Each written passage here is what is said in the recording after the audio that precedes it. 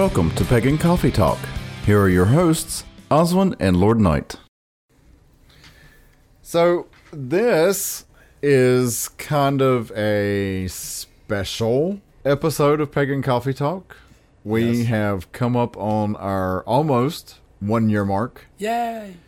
And I know, it's incredible, isn't it? Who would want to listen to me for more than a year? I'm just saying. Honestly, I didn't think we would get the amount of listeners that we have, and I think it's a wonderful thing. We're reaching out to people, and people are getting something out of this. Rage porn. Maybe, but it's something. I'll take it. So anyway, I thought in this episode we could discuss something a little more out of the ordinary from our usual topics. Okay. Let's talk about incarnation. Okay. What would you like to know about it? Well, in our tradition, first degrees, we don't allow first degrees to incarnate. We don't allow second degrees to incarnate either. Right. Only third degrees can incarnate. Yes. Why is this? Because it's assumed by the time you've reached the level of third degree, you've done all the work and everything that you need to do. You've done you're doing your meditations. You've cleared out the junk, and the pathway to allow a deity to possess your body temporarily is a little bit easier. Okay, but who's to say? I mean, what is it about second? I can sort of understand where you're coming from there on first degrees, but second degrees? I mean, second degrees have put a lot of work into themselves and their work for the craft, and the majority of the time when you're working for a degree, you act like that degree as you get closer to it. I don't know how to explain that. I mean, there is a growth. There are certain things we are looking for. We're looking, third degrees should be quite self-aware. I can look at people going, hey, yeah, I'm being a dick. Right. I am being an asshole, but that's my point, that we should be aware enough to know that we know our faults and we try to work with them and do better at them. That just because we are aware of them doesn't mean we actually get rid of them all the time. Okay. Yeah. True. Right. Because a lot of times you're still, faults are a hard thing to get rid of.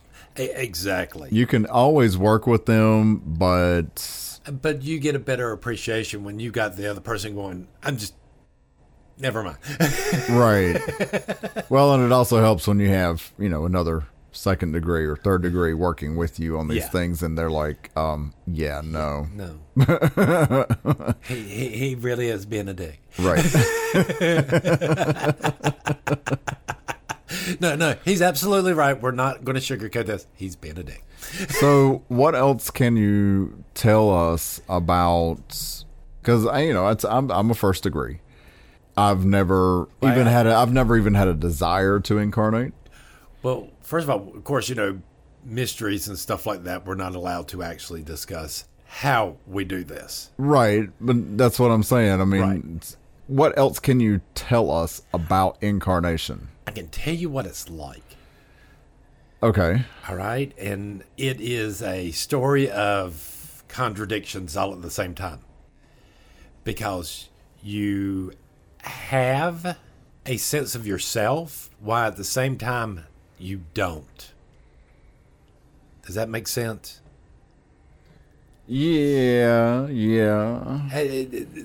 But that's what this whole entire state's like. Because it's kind of like you're sitting in the back seat, and it's funny because the first time you ever do this is you're sitting there and you start to realize that you are having the thoughts about words coming out of your mouth after they've come out of your mouth instead of before. Okay. Well, then... So that's a little disconcerting to be sitting there going... Because you're quite used to, while you're doing stuff like we're doing right now, talking, you sort of you have the thought in your head before you speak. Right. And at this state, it's the other way around. You hear words coming out of your mouth and you're going, oh, they're talking to me too. Crap. All right. So again, when you start to realize, you're no longer making your gestures that you normally do. You're not talking the way you do. It's really weird. So it is possession. It is. It is actual possession. Maybe not in the sense, where, we need an old priest and a young priest and No. some holy water. No. But it is possession. And even then, I'm not saying that this is the full scope of that deity. This could just be a fraction of that power and knowledge flowing through you.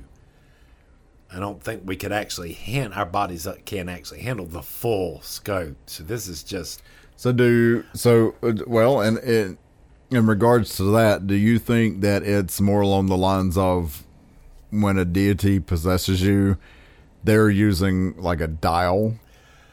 Yeah. That says, okay, this person can only handle 2 or 3 on the dial. This person can handle maybe a 4. I would hope so, but I don't think that's always the way it works. I think it's more like, yeah, we're going to set this at 11, but there's not an 11. I said we're going to set it at 11. Okay. Well, see, in our tradition, we have something we refer to as lichens. And right. These are people who follow the high priest and priestesses around in circle while they're incarnating. Right. I believe in other traditions they call them handmaidens and squires and this is a specific, things like that. Yeah, these are specific roles because these people prevent us from doing stupid stuff like walking into fires. Okay. All right, because you got to remember the deity mindset is, okay, fire. Yeah, me and him are old friends. Right, what do I have to be afraid of? What do I have to be afraid of? I remember when he was just a little whippersnapper, just a spark. And the source's eyes. It doesn't have a concept. Right. So, yes, it's good to have people kind of watching you, make sure you don't do anything to injure yourself. Okay. I'm sorry, you've been in a circle where people have incarnated. What is from your yes, point? I have. Let's hear your point of view. I mean, because I remember the first time that it happened, and I was not aware that it was going to happen. The energy inside the circle completely changed. It was like just snap of the fingers, and it was something completely different. It was so much more intense. The actions of the priest and priestess were not what I was used to, because these were people, you being one of them, these were people who I had interacted with on some on a daily basis, others on a almost daily basis. I worked with some of these people in an office. So yeah, it was really interesting, and in some ways it was actually kind of scary. But I started noticing certain things happening, and the way people were acting, and I became more aware of what was actually going on in circle. And it was, I don't know, it was a phenomenal feeling to know that that's what was going on. It probably took me until the end of ritual to realize that Yell had incarnated, that's what had actually happened. But I remember that feeling. But yeah, it was kind of weird watching the priest and priestess move around the circle, because you just kind of moved around. You didn't stay in one place anymore. You kind of moved around and interacted with people on a completely different level. And you and the priestess were just you were drawing out emotions from people that people didn't even know they had. Well, see, it's because it's funny, because on our end, especially when it's over with, it takes a while, and I don't know if you've ever noticed, it takes us a while to pull our personalities back together. No, I never noticed that. I mean, but even in our heads, because it's kind of like, oh yeah, there's my sense of humor. Somebody step on it right quick before it gets away. Stop that sense of humor. Don't let it run away. Don't let it run away. It's not that big as it is. I need it. It's the only redeeming quality I have. Right. I mean, but pulling that back together, taking that time. I mean, I remember doing a lot. I don't remember a lot of the feast afterwards. Really? I mean, I remember them, but I don't. So it really does take a while for you to recollect yourself and get back to some sort of quote unquote normalcy. I mean, it's kind of like being stoned, but not. I mean, gee, that's not vague at all. Your thoughts are acting like you've just smoked a big old blunt, but so you kind of feel that high, that disconnected feeling, that off-centered, type situation. But could it?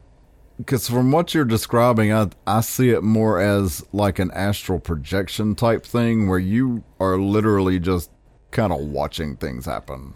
Well, during it, yeah, in a way. It's kind of like, when it happens, I feel like I'm like in the back seat. Okay, but you're talking about afterwards. I'm talking about afterwards. I normally, I feel like sometimes I'll feel like I'm like really stoned.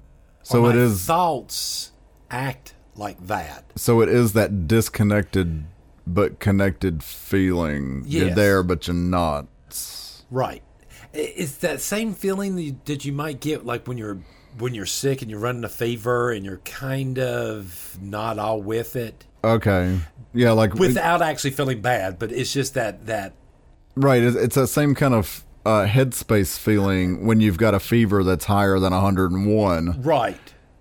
And you're just kind of like. Yeah. Well, I don't know about everybody else. I know with us, that's when we run our mouths the most, and you take us out in public and we go, oh yeah, look, she's mad because her husband's boinking the babysitter. Oh no, we don't take you out in public. We leave you at home. For that reason. Okay, there was this one time. We learn from our mistakes. So what else can you tell us about incarnation? I mean, can you tell us how you manage the feelings like afterwards? Well, I mean, there's not really a lot of feelings to feel afterwards. You're just kind of blitzed. Well, that's what I'm talking about. I mean, how do you deal with that? How do you manage that? Is it are there grounding techniques? Or there's some grounding techniques. Oftentimes, we'll like use water to ground in. Okay. All right, because water is the transmedium of the elements. Okay. So we can use it to. I don't know how water does it, but it just seems to almost like it short circuits you. Okay. So if you ground in water, I know there's probably a lot of people going, "What the hell?"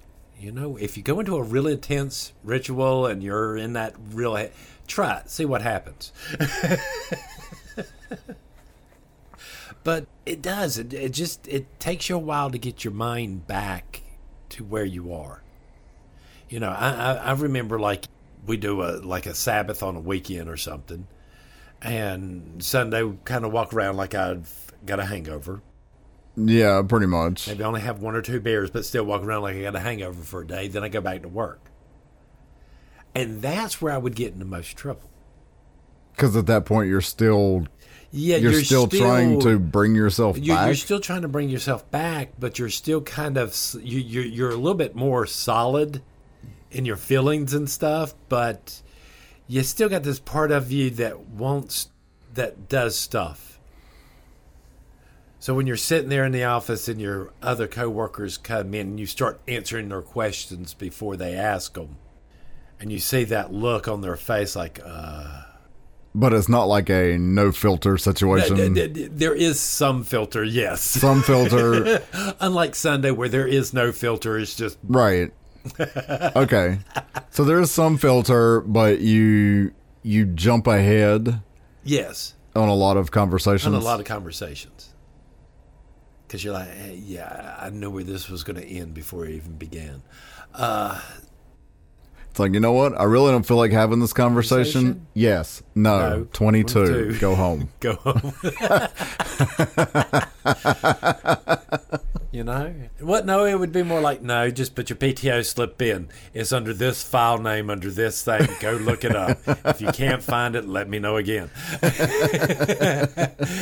And please answer your phone this time before they call again. Right.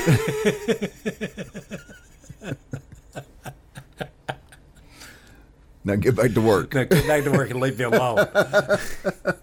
You know, I think after years of working that one job, I think my coworkers were just like, yep, every so often just ignore them. Go with it. Don't ask questions. Right. Somebody new comes in, they're like, oh, no. No. It's kind of like that time of the month for him. Just ride it. Let it go. Just ride it. Abuse them. Go ahead. You know, my boss knew about our religion and stuff like that, and he had some idea of what some of the stuff that went on. And I think he actually enjoyed the times right after Grand Sabbaths and stuff like really? that. Yeah, it was like the best time for him to get stuff done, for me to get stuff done. Oh, okay. Because it was just like, okay, go do this. No. I know what time it is. Yeah. You'll be really creative about this. Go now. Get that woman to leave me alone. Right? I don't know how you do it, but you're so good at this, especially at this time. Just do it. Just say, this would not be funny, but you know my boss. Right. I'm speaking of, and yes, he would actually do this stuff. Yeah, he would. So, anything else you can tell us without divulging mysteries or oath-bound? I wouldn't do it just on a whim. So it's not something you do just like for every ritual or... Well, I'm not going to say that. Okay. Yeah, I could say us doing it for every ritual. And typically we do. Okay. To some degree. But if you just read a book 2 months ago, no, you should be attempting to incarnate. All right, so you think this is something that is better done or best attempted once you have had instruction? I think it is better because, again, we can't control what people do. Right. I'm going to tell you, if you are not prepared for it 100%, yeah, I could see where it could shatter someone's psyche in about like 2 seconds flat. Well, not even that long, as soon as it hits. So, again, work with somebody who has done it. Who has done it, knows what in the world they're doing, that you trust. I mean, this is something, I'm sorry, it's not something you can just learn in a book. Because the training on this is so specifically you. Okay, yeah. Does that make sense? I cannot see me teaching somebody how to do this stuff in a classroom. Does that make sense? Just a little bit. In other words, it has to be one-on-one instructions. There's no other way around it. Oh, okay. Is that personalized? All right, one of the reasons we can't tell you how we do it is because it is personalized to each person. In other words, I can't sit there and do a class of 30 people at one time. I can do 30 people. Right. Well, yeah. Okay. So you can't just say, well, this is the way you do it. Right. Because everybody's going to do it everybody's going to handle it a little bit differently. Exactly. And then takes that training and that patience to help people learn how to put themselves back together afterwards. I mean, because your psyche's kind of like just all hanging on with each other, going, hey. And you got to kind of sometimes Manually reel it back in. Manually sit down, do some meditation, stuff like that, and go, okay, I gotta get my thoughts back together. So again, it takes training. It really does take real training. This is not something you want to do as a parlor trick. But now, are there people who can just pretty much naturally do this? I'm not going to say people can't innately do it. I know they can. But again, you would still suggest some training? I would still suggest some training. You definitely better been meditating for quite a number of years now, every day, and really digging into your psyche and stuff like that to do this. All right. You know, I'm not going to say it ain't dangerous or without risk. But again, if you're going to do it, then you, at the very least, you need to have somebody there watching you to make sure you just don't run off, you know. And again, because here's your problem. Just like I said earlier, we have lichens to watch us to make sure that we do not walk into fires. Right.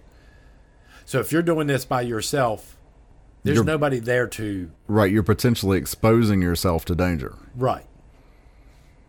And you won't be able to stop it. No. So, making sense there? I mean, again, like I said, if you just read a book a couple of months ago and it's only been a few years, no, don't. And as soon as I said that, there's like 12 people going, I'm going to do that now. Maybe. All right. Just let you know, I have warned y'all. Right. The warning's out. The warning's out. If you hurt yourself or anything, not my fault. That's all you. Right. We did not tell you to do that. All right. You do you, boo.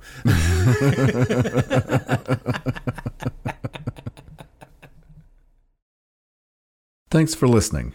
Join us next week for another episode. Pagan Coffee Talk is brought to you by Life Temple and Seminary.